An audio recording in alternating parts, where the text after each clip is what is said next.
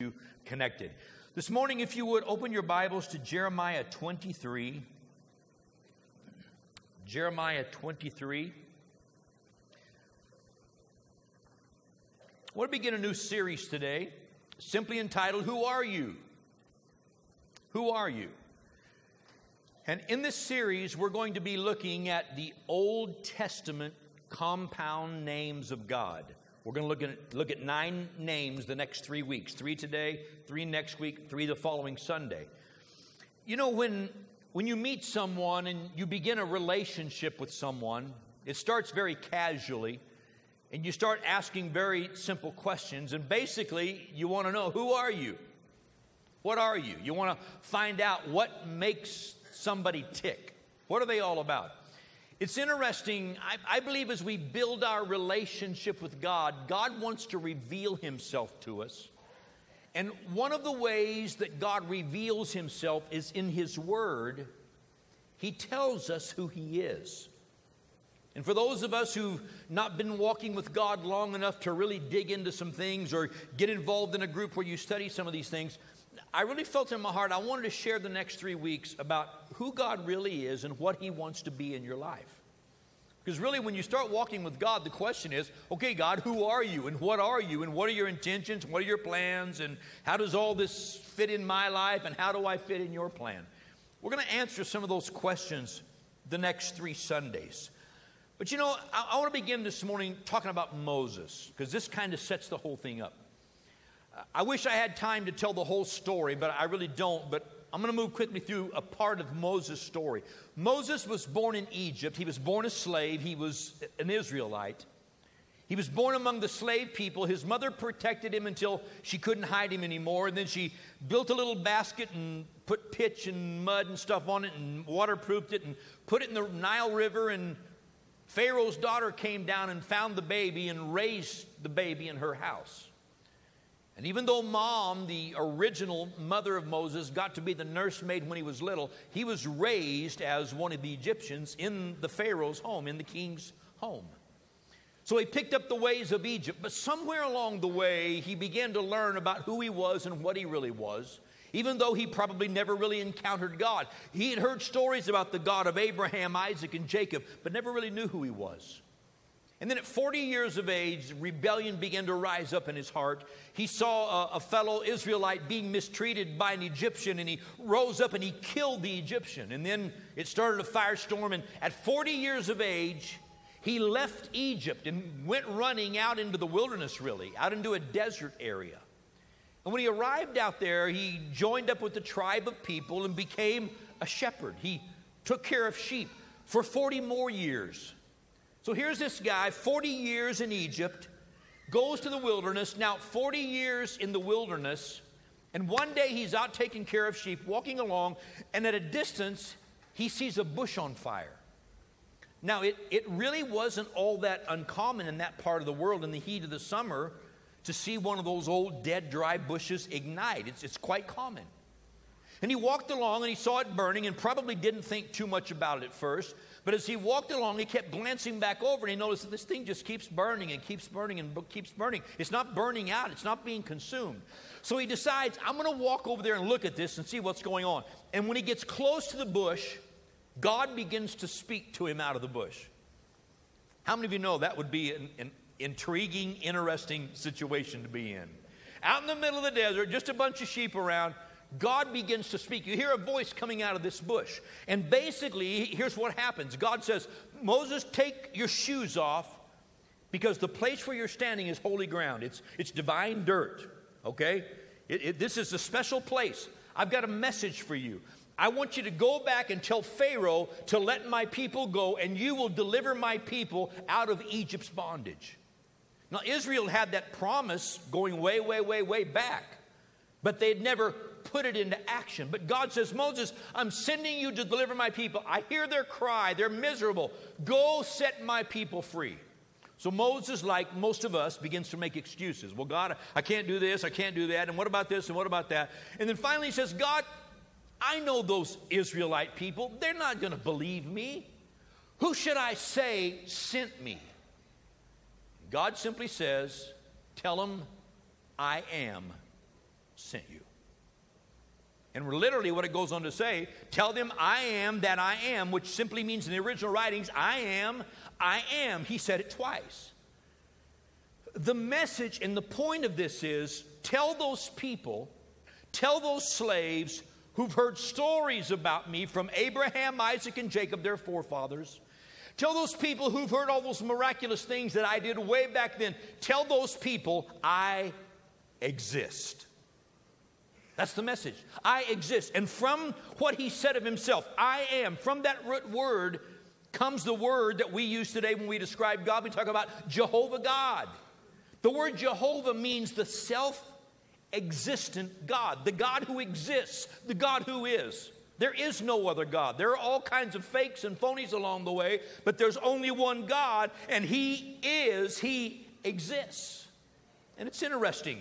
When you begin to look at God, Jehovah God, the self-existent God, he doesn't need anybody to prop him up. He doesn't need anybody to nourish him. He always was. He always will be. He had no beginning. He has no ending. He is God, and there's nobody like him. And God wants you to know him. That's the message of Scripture. So as you get into this, you begin to find something else. Remember Hebrews 11, the faith chapter of the Bible? Verse 6 says that without faith, it's impossible to please God. Because those who come to God must believe that, anybody know what it says? That he is. We must believe that he is. Well, isn't that what he said at the beginning? I am, I exist. We must believe that he is, and he's a rewarder of those who diligently seek him. So with all of this in mind, what I want to do today is, real quickly, I want to dive in to 3 names that we see in the Old Testament that apply to God, that tell us who he is and what he wants to be in our lives. Look, if you would, please, Jeremiah 23. If you don't have a Bible, we'll have the verses on the screen. Look at verse number 5. Jeremiah 23, verse 5. Behold, the days are coming. This is a prophecy. Behold, the days are coming, says the Lord, that I will raise to David a branch of righteousness. Pause here a moment. Anytime you see the word righteousness in Scripture, it's always a very religious word. You know, we don't use that word really much any place except in church. It's just like some of the other words we're going to talk about today. But he says he's going to raise up a branch of righteousness. When you see the word righteousness, shorten it to say a branch that is right or rightness. A branch that does what is right. A branch that is able to do true justice in every situation. And he goes on to say this: a king shall reign and prosper and execute judgment and rightness in the earth. In verse 6, in his days Judah will be saved and Israel will dwell safely. Now this is his name by which he will be called, the Lord our righteousness.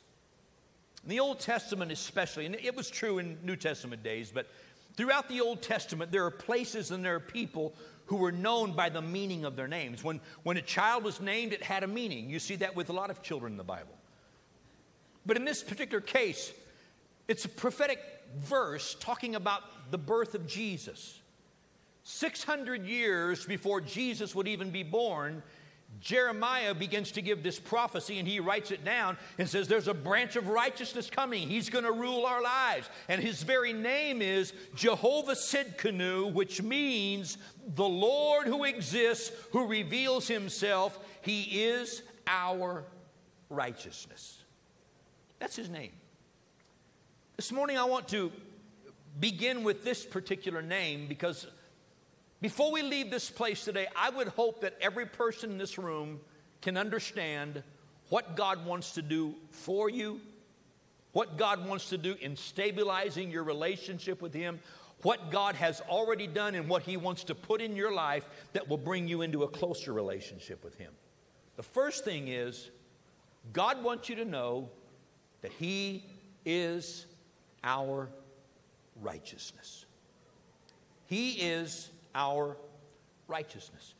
It's important because from the very beginning of time, going back to Adam and Eve in the garden, from the very first sin, man was separated by God by sin.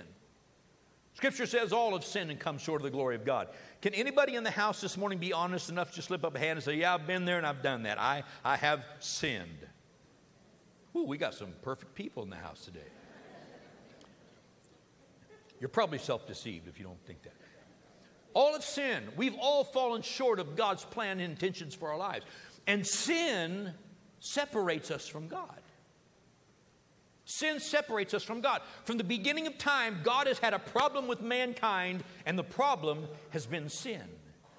And in order for God to show His love to us through the ages of history and the ages of eternity, God had to deal with the problem of sin. And Scripture tells us that God Himself became the price for our righteousness. God Himself put His own Son, God in the flesh, on the cross to pay for my sins, that what was wrong with me could be moved out of the way, and what was right with Him could be put into my life. Jesus died on the cross to put His righteousness in us.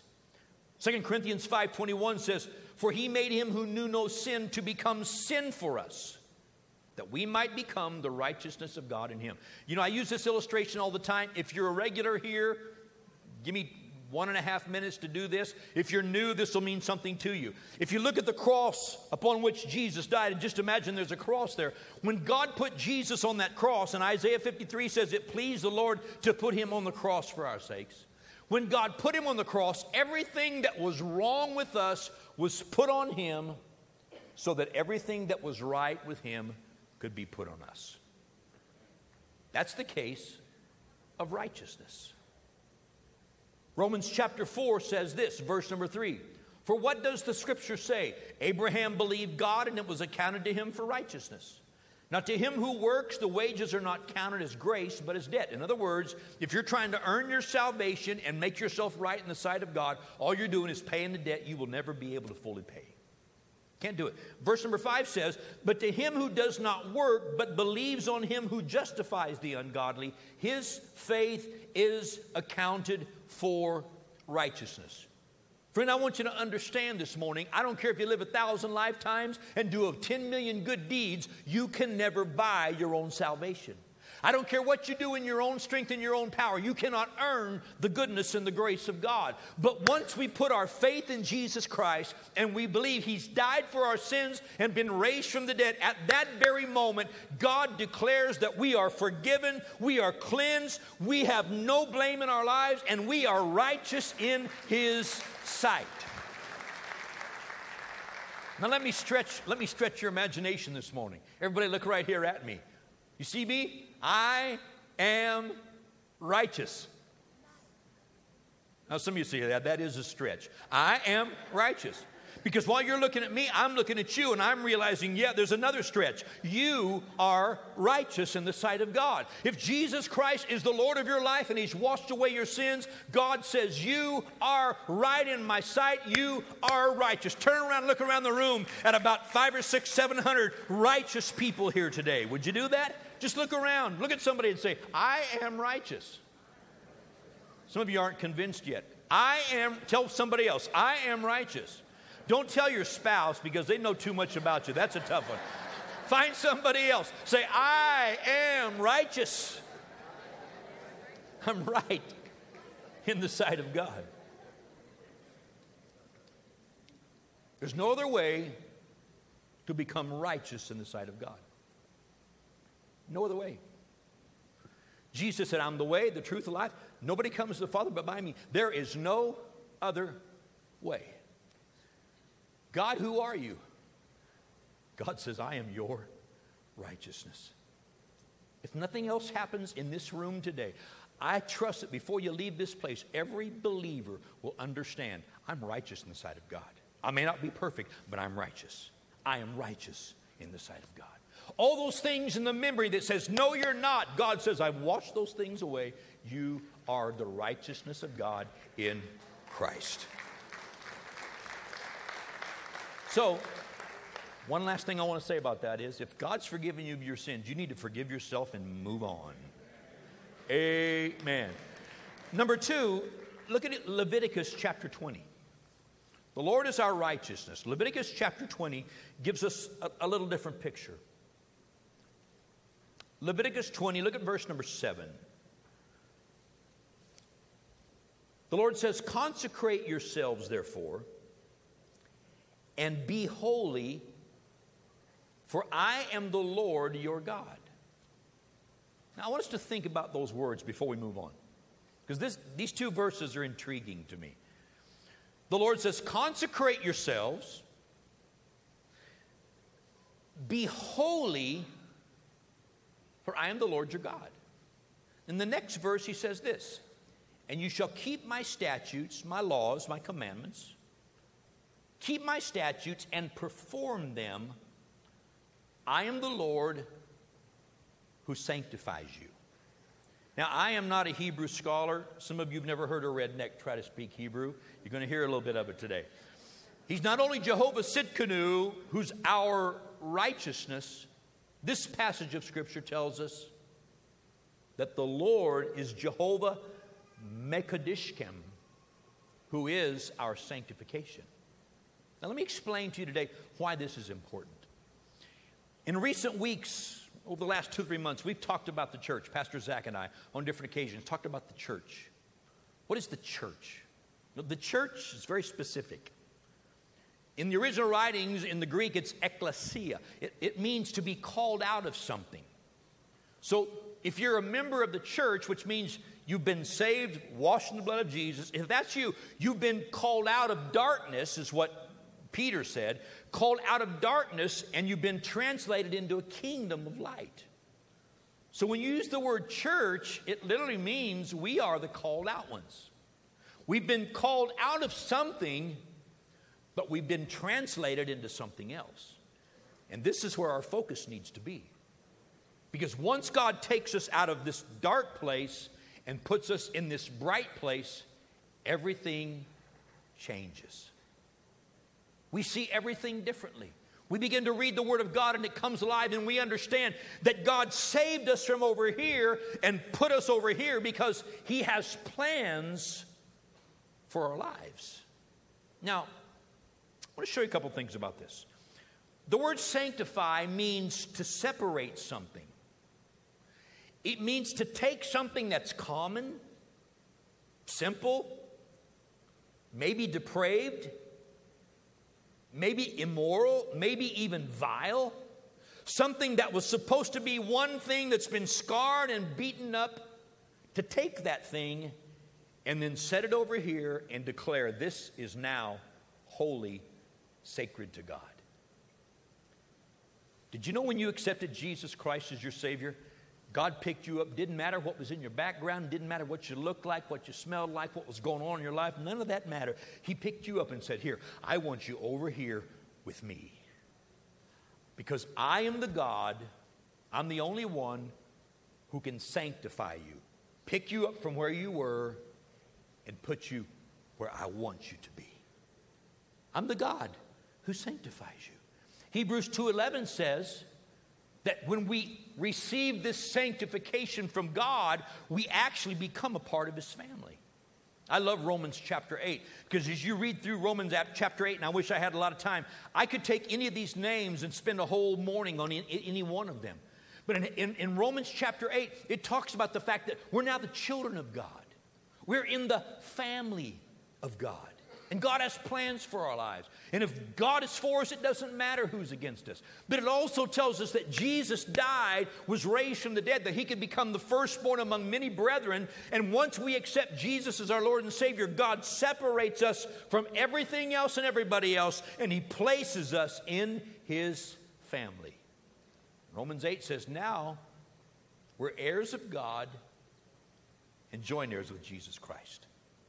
Only God can do that. But here's the interesting thing. When you start talking about sanctification, there's 2 parts to it. Remember the verses we read earlier? The first part, He says, consecrate yourself, follow my law, obey me, walk with me, so on and so forth. He gives us that. And then He says, I am the God who sanctifies you. There's 2 parts to sanctification. I want to explain it to you real quickly.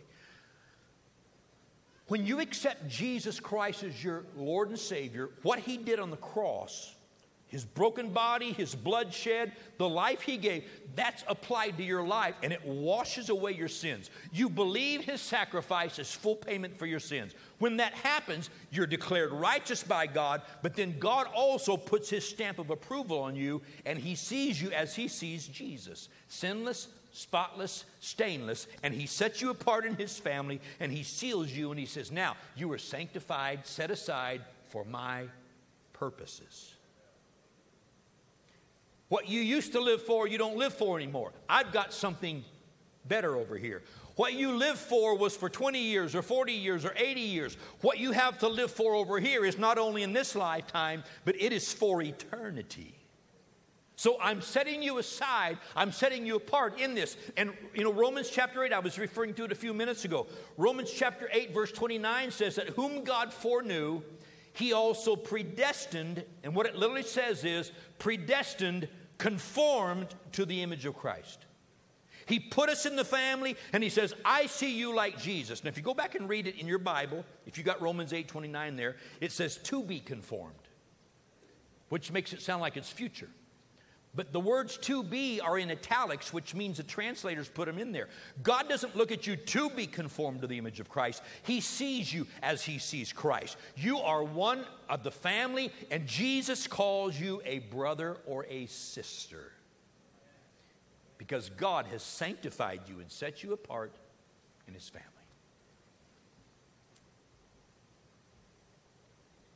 One of the things that I hope God does in our hearts today is convinces us, before we leave this church service, that we're not people over here and people over there who believe and people over there. We are the family of God. And friend, if you've accepted Jesus, you're in the family. He's put you there. You might as well become one of us because you're going to be with me for eternity. You might as well learn to like me now. He sanctifies us. He sets us apart. So that's the first part. It's the legal aspect of what God could do. And by the way, Hebrews 13:12 says that sanctification was paid for with the blood of Jesus. But then the second part of sanctification is the day-by-day living part. It's a progressive work of God in our lives. And let me explain it to you. You accept Jesus Christ as your Lord and Savior. Let's just imagine you got a lot of stuff in your past, a lot of stuff in your history. Your mind's pretty warped. You've been really out there. You got a lot of bad habits. You come, you accept Jesus, and all of a sudden everything changes. I'm now a child of God. I'm in the family of God. How many remember when you first accepted Jesus? How many remember the next day when you woke up and you knew everything's different now, but you woke up the next morning and nothing was different? Still living in the same body. Still got the same people around you, still got the same clothes, still got the same habits. Now you have to learn to walk these things out and become what God says you are. That's a progressive part of sanctification. See, some of us get confused and we think, well, because I'm not perfect yet, I'm not righteous and I'm not sanctified. No. In the sight of God, you are. But God says, now you start walking with me, because if you walk with Jesus, He will rub off on you and you'll stop being like those people over here and you'll start being like Jesus. It's just natural. It happens. God will sanctify us. He'll begin to change our lives from the inside out, and He will change our lifestyles from the inside out. 1 Thessalonians 4 says this, for this is the will of God, your sanctification, that you should abstain from sexual immorality, that each of you should know how to possess his own vessel in sanctification and honor, not in passion of lust like the Gentiles who do not know God. So what he's saying is, I consider you sanctified. I see you as Jesus. Now you need to walk with me and learn to become what I said you are and who I said you could be. Aren't you glad God's a patient God? He's so patient. But here's another part of this sanctification thing. How does God take me the way I am and make me what He wants me to be? How does He do that? Well, there's three specific things I want to refer to. Number one, His Word. God speaks to us through His Word. I tell you all the time, read the Bible, spend time with God. You're better off reading one verse and understanding it than reading 10 chapters and getting nothing from it. But spend time in God's Word. Why? Because this tells you who you are. It tells you, this is the DNA of the believer right here. This tells you who you can become in Christ. This tells you why God has sanctified you. It tells you the path you're on, what He's going to do in your life now throughout eternity. So read it, because it reveals things to you. And as you begin to read it, it reveals things. You begin to wrap your faith around it. You begin to see God work in that area of your life. And He liberates you from this and delivers you from that and changes your desires for this. And the first thing you know, you look back and say, wow, man, I've changed a lot. Get around your old friends. Wow, you've changed a lot. Yeah. Did you know God gets glory when our lives are changed? That's what Scripture tells us. So the first thing He does, He uses His Word. The second thing He does is He also uses the Holy Spirit to deal with our hearts. Because there'll be times when you're on a pathway and all of a sudden something inside just checks you and you know it's God and you're realizing, probably don't need to be on this path. I probably ought to avoid this, not go there, and not do this. I probably need to get back over here on this pathway. He uses the Holy Spirit to check us. And then the third thing He does, He uses our faith as we believe Him and we respond to Him. As we respond to God, He begins to change our pathways and change our desires. Everything becomes different because He is the God who separates us, who sanctifies us, who changes us from the inside out. 1 Thessalonians 5 also tells us that God wants to sanctify us completely, spirit, soul, and body. So when people see the change, they give God the credit, they give God the glory, and they know God's alive. Can I tell you today, one of the only ways that we know that this book works is that our lives are changed. This will change us. So submit yourself to God, trust Him and walk with Him, and let God be the God who separates you. Why? Who's God? Who are you? He's the God who sanctifies you.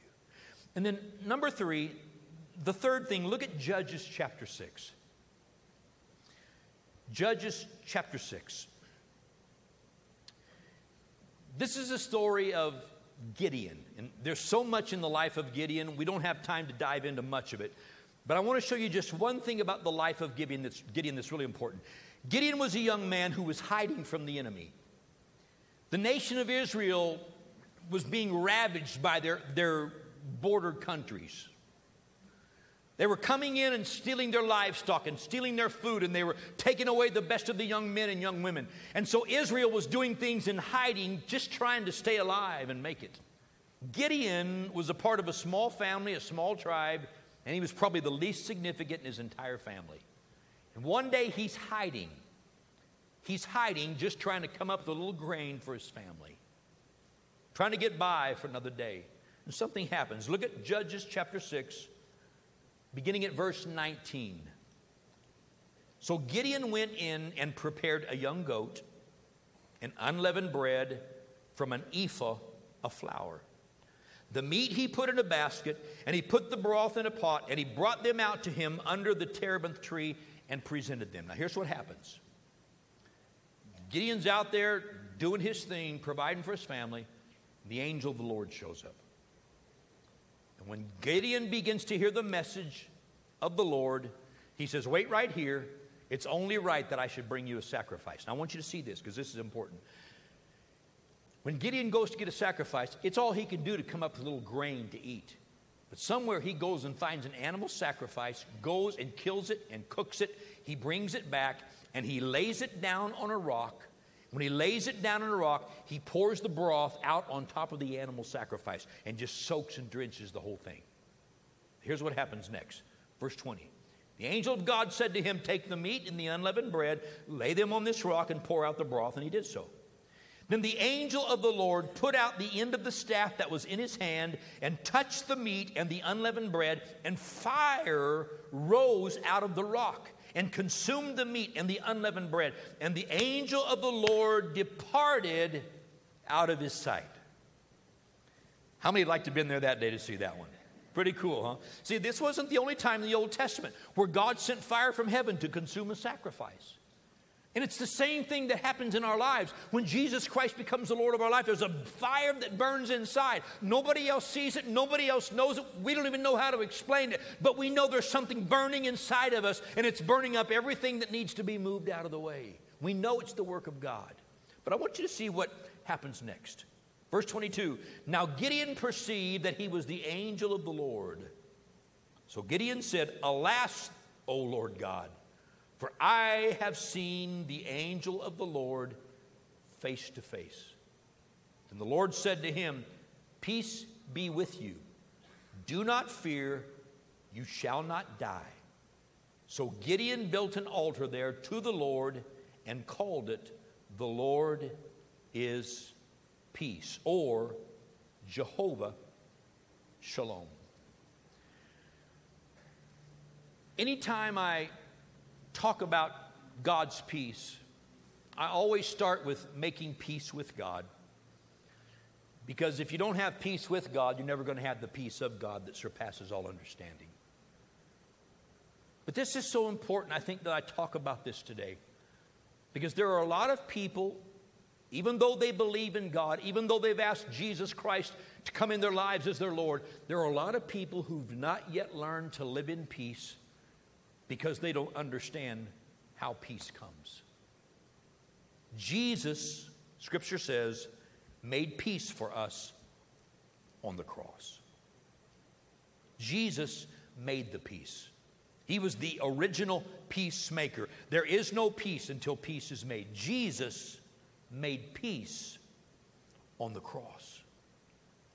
Let's see, Gideon in the Old Testament days, he's going through the motions to try to take care of things when this angel shows up and he makes a sacrifice and the fire comes up out of the rock and consumes all of it. And as soon as that happens, Gideon has a response that I think a lot of us have.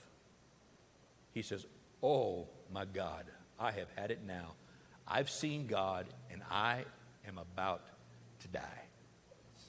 If you look through the Old Testament, there are several people who had the same response because it was told to them. It was a superstition and a belief. If you see God, you will die. You know, God wouldn't let Israel look on his face. So from there on, they believe if God shows up and you see God, you're going to immediately die. The truth of the matter is, when God is revealed, you are so overwhelmed at how great and awesome and perfect he is, you realize how you don't measure up, and it makes you back away from him in fear. But the angel of the Lord spoke to Gideon and said, Gideon, don't be afraid. You're not going to die. There are people in this room, I guarantee you, who right now are afraid that if they were to die and stand before God, they would have no confidence. Because they think they haven't lived a good enough life. They haven't been a good enough Christian. They haven't done enough good deeds. They haven't done this. They haven't done this. Can I tell you something? We've walked through part of it already. Jesus is your righteousness. You cannot be righteous in your own strength. He's the one who forgives and washes away our sins. Jesus is the one who sanctifies us. Our God is the one who sets us apart. But third of all, peace only comes from God. True peace only comes from God. Because here's how peace works. Peace begins in your life when you can stand in the presence of Almighty God and have no fear and no condemnation for your past. When you're not afraid of the mistakes you've made, when you understand they're gone in the blood of Jesus, you're forgiven, it's all forgotten about, God has set it aside, and you realize that he's not only sanctified you and made you righteous, but now he wants you to have peace. That's when peace begins. God doesn't want you to live in fear of him. Oh, there's a sacred fear. There's a sacred awe. Scripture talks about it. But we are now the children of God. We're brought into his family. The angel of the Lord said, Gideon, you don't need to be afraid of God anymore, for the Lord is your peace. Some of us in this room today need to let the Lord be our peace. The Lord who lives in you, you need to let his peace spread. Because if you settle the matter of peace with God, it'll settle all the other fears that you're dealing with. Because it all begins with your eternal standing with God. Romans 5:1 says, therefore, having been justified by faith, we have peace with God through our Lord Jesus Christ. Galatians 5 talks about the fruit of the Spirit. It's interesting. When the Spirit of God moves inside of us and regenerates us, gives us new birth, makes us alive, when we believe in Jesus and the Spirit of God comes inside of us, what happens is He brings the nature of God. And one of the things He talked about is love, joy, and then peace. The Spirit of God that lives in you wants to put God's peace in your heart so that you know eternity is settled. I can know God and I can walk with God. God, who are you? God says, I'm your peace. I'm your peace. So in closing today, at the end of the day, it all comes down to one thing. What have you done with Jesus? What have you done with Jesus? He's the only hope for forgiveness of sin and righteousness in the sight of God. He's the only hope for sanctification, to be set into the family of God for eternity. And He's the only hope for peace. What have you done with Jesus? As I close right now, I want to lead you in two prayers, really. I want to put two prayers together. Maybe you're here today and maybe you've never accepted Jesus Christ as your Lord and Savior. Maybe you've never asked Him into your life. Maybe you've never sat in a service like this, or maybe you just never really understood it. But maybe you're sitting here today and you're realizing, you know what? This makes so much sense. This is so real. And maybe something inside of you is turning over. That's God knocking on the door of your heart saying, I love you. I want to wipe it all away. And I want you to be a part of my family. But you have to let Him in. You have to say yes. By grace we're saved through faith. You've got to say yes to Jesus. We do that with words. Please come into my life. I need you. I want to lead you in a prayer, give you an opportunity today to accept Jesus Christ into your own life. Not interested in giving you religion. I want to introduce you to God and let you be in relationship with Him. It all starts right here. And then a few minutes later, I'll pray a second prayer for people who are battling with things in their own hearts. But I'm going to ask you to bow your heads right now. I'm going to ask everybody here to pray this prayer with me. Even if you're a believer already, I want to ask you to pray this prayer. It'll help those around you. We're going to pray this prayer right out loud and just put our faith in Jesus today. You pray these words. Say, God, I need you. And I open my heart to you. Please come into my life. I ask you to be my Savior. Become my Lord. I believe Jesus paid for my sins. He is now my Savior. I believe you have an eternal plan for my life. And I want to fulfill it. I want to be your child. So from this moment forward, you're my Father. I am your child because of Jesus. Teach me your ways, and I will follow you. Thank you for receiving me. Amen. Heads are still bowed. One more moment. Father, I pray for every person in this house that if they've prayed that prayer, if they've opened their heart and sincerely asked Jesus Christ to wash away their sins, I pray that right now they will know, based on your word, you are their righteousness. They don't make their own righteousness. You bring it to us. And from this day forward, they are righteous, right, perfect in the sight of God.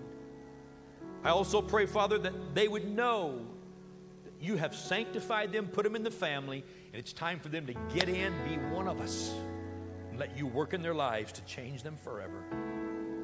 And finally, Father, I pray that if there's anyone here that doesn't know your peace and they're struggling with their past, that right now the Holy Spirit would convince them of what you promised, that you're the one who brings us peace. God, right now, I break the grip of fear. I break the grip of things that are tormenting. I command it to stop their lives of the enemy. Let the peace of God just flow into those places and settle the issues. In Jesus' name I pray. Everybody said, amen, amen, amen. If you prayed that first prayer today and it's the first time you've accepted Jesus Christ as your Lord and Savior, or maybe you've been the prodigal and you've been on the run for a while and you decide it's time to come home, that's the best decision you've ever made in your entire life. And We don't believe it's the end of the journey, it's just the beginning. And you've started this relationship with God. We want to give you a little tool, a booklet called The Next 7 Days. It'll just help you build that relationship with God. When service is over, there'll be prayer teams at the front of the room here. They're just here to pray with people, any kind of need. You can just walk down here to one of these teams and say, can I get the booklet? They'll give it to you. If you want to go, you can go. If you got questions, you can visit. If you want prayer for something else, they're here to help you. But no big deal. We just want to help you get started walking with God. You can just get it and go. If you're in a big rush, you can go to the connections or out past the connection center in the lobby. There's a table by the glass doors. It says The Next 7 Days. You can stop there and get the same book there if you're in a big rush. Again, no strings attached. We're just glad you've joined God's family today. Can we welcome folks into God's family?